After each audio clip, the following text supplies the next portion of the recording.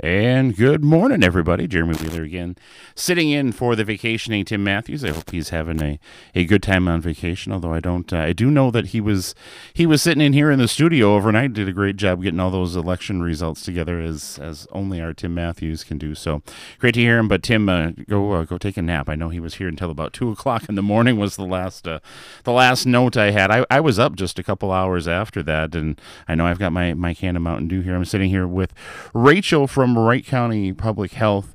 We're going to be talking about MEDA today, and I know you said that you're all ready to go. I've had my venti coffee. You've had your venti coffee, and we're ready to go. So we're working on having a well caffeinated studio. Absolutely. Here. Well, Rachel, we had a chance to sit down and talk here beforehand, and I had to say that I've heard of MEDA, but it wasn't something that was super familiar to me as what it means or even necessarily what the program is about. So why don't give us a little bit of background on what MEDA is? Yeah. So MEDA stands for Mentorship, Education, and Drug Awareness. And the coalition originally was created around 2004 to address the methamphetamine labs throughout Wright County. And then just in 2018, it recently switched to mentorship because we want to create mentorship, collaborate with different organizations. But basically, we're just trying to prevent youth substance use. So that is the mission of the coalition. And when we talked about that beforehand, I'm a Gen Xer who graduated in the 90s. This to me sounds an awful lot like the DARE program. Yeah, it's very similar. We get that. I hear that quite a bit. Yeah. So is it kind of an offshoot, or is it just a whole new program that just has a similar message? It's a similar message, but again, it's the Mentorship and Drug Awareness Coalition through Wright County. So similar mission, just different programs. Different programs. Exactly. And then, of course, a great program, a great mission. And, we talked beforehand. Really, It's about community collaboration and really getting into the communities to educate and thereby prevent the drug use and some of that kind of stuff as well. Now, we talk about some of the different things that you do in your role. You said you're the health promotion coordinator and drug-free communities coordinator. You started back in March, so probably a whirlwind here. Starting in March, starting with a new position. Talk about some of your responsibilities and some of the things you do. So essentially, I'm trying to create and build relationships with different organizations, schools, just so that I can go ahead and get connected with youth and really just educate them on, vaping, alcohol use, anything that's a concern in the community, as well as just bringing more awareness to MEDA. There's people that just have not heard of it, so we want to go ahead and get out to different booths at schools, different organizations, just so that everyone can kind of be aware of what we do. Now, I seem to remember a couple of months ago that there was a drug turn-in event. Was that something that MEDA was a part of it with the prescription drug take-back day? Yeah. Yes, absolutely. So I attended that myself. Okay. And so what we were trying to do is safely dispose prescription drugs so that they don't get in the hands of youth, especially when it comes to prescribed medications that can potentially be dangerous. And that's it. It seems that's one of almost the drug of choice. It seems like in at least maybe the one that you're hearing more about in the news. That it's not necessarily that growing up and you're thinking of the drugs that we were talking about in the 90s. It seems it's a lot more kind of that easy access. Yeah. Family member is prescribed Vicodin or some other kind of narcotic pain medication or even I've heard in some cases the stimulant ADHD medications. Yes. So. Yeah.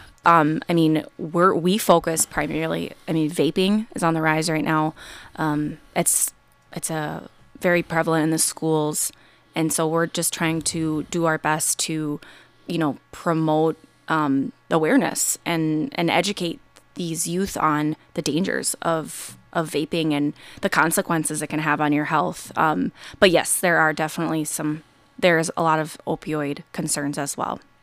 You mentioned vaping, and I know we talked about one of your other things. We talked you're going to go and do a compliance check. Yeah. Work on compliance checks tomorrow. Yeah. Going into sending the underage person into convenience stores or any place that sells alcohol and tobacco products and that stuff like that. And we talked about I used to manage a convenience store at one point, and I was managing a convenience store when vaping first started, and it was the smokeless cigarettes, and it's it's just nicotine, they're harmless, it's just good it's way just to flavored air. Exactly. And it as we've gone on, we found that's not necessarily the case. Talk about some of those dangers, and I think we're still finding out more and more about vaping as we go on.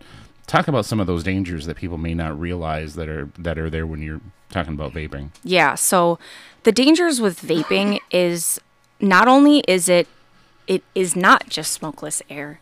There are terrible carcinogens, chemicals in those cartridges that people are inhaling in your lungs, which causes inflammation, and it's sending these youth to the ER to be on oxygen. So it's very scary to hear, and not to mention the amount of nicotine. It's like doubled compared to a cigarette. So not only are they intaking these harmful chemicals, they're inhaling twice the amount of nicotine, and it's very addicting. And they're having just a hard time just quitting vaping alone, which is also concerning. Well, and it's still, I mean, like I said, when it first came out, it was, get rid of the smoke, get rid of it. You can just feed your habit. And it's kind of, like you said, it kind of created a whole new monster and a whole new habit with that there as well. So kind of continue to move on. What are some things that MEDA is working on as a coalition? Yeah. So right now, we are working on just trying to, go out into the community more. We're going to be at a local Hero Days coming up here in August. And then we're also just focusing on compliance checks. We really want to make sure that we're building relationships with these retailers and letting them know that we are just here to ensure that our youth are not getting access to substances. So that's been a huge part of my job, is just really going through that process for alcohol and tobacco compliance checks. But we're also just, as a coalition, we're just trying to have more involvement and getting growing our coalition and educating the community more. Now, how do you go about, it sounds great. You're going out into the school districts. You're trying to educate the youth and the students. And having been a teenager at one point, I know that some of those things are kind of like, yeah, okay, whatever. People coming in. How do you personally, and how as an organization, do you try to find that connection with youth? I know you're relatively young, at least a lot younger than I am. Right? Graduated from college back in 2016, so you're definitely kind of more their age. How do you go about, and how does the organization go about connecting with youth and trying to get that message across? Yeah, that's a really good question. So, essentially, we just want to be able to connect with the youth that not only are like passionate about making a difference, but that they're the ones that are in the schools that know exactly what's going on. So we do have, I did start up a vape campaign with with Buffalo High School. And so I really just want to start making an impact directly in the schools, because that's where a lot of this is occurring. So, essentially just, and then also having these youth come to these compliance checks, they're getting a firsthand view on, okay, this is making a difference. Like, we're going out and, that's attracting youth to want to participate in other activities as well. Definitely. Now, you mentioned the local Heroes Day that's coming up. Are there any other events coming up that we can expect to see MEDA at? That is the only one I'm aware of as of right now. But we typically we will come to anything that, any school, open house, anything that we can, where we can just make our name known and just be there as a resource. Okay.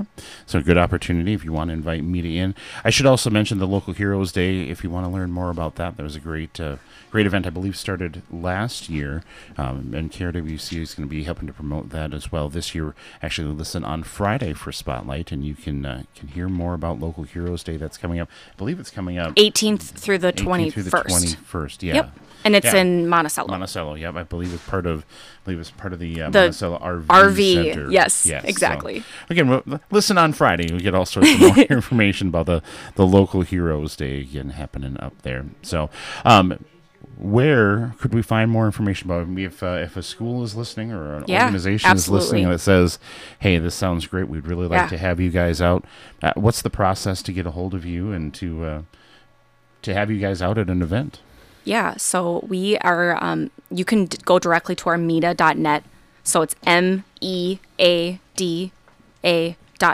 And then there is also, we are on social media as well. We have a Facebook page.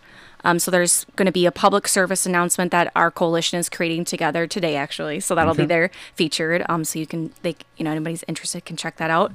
And then on the website, it does have my contact information on there as well.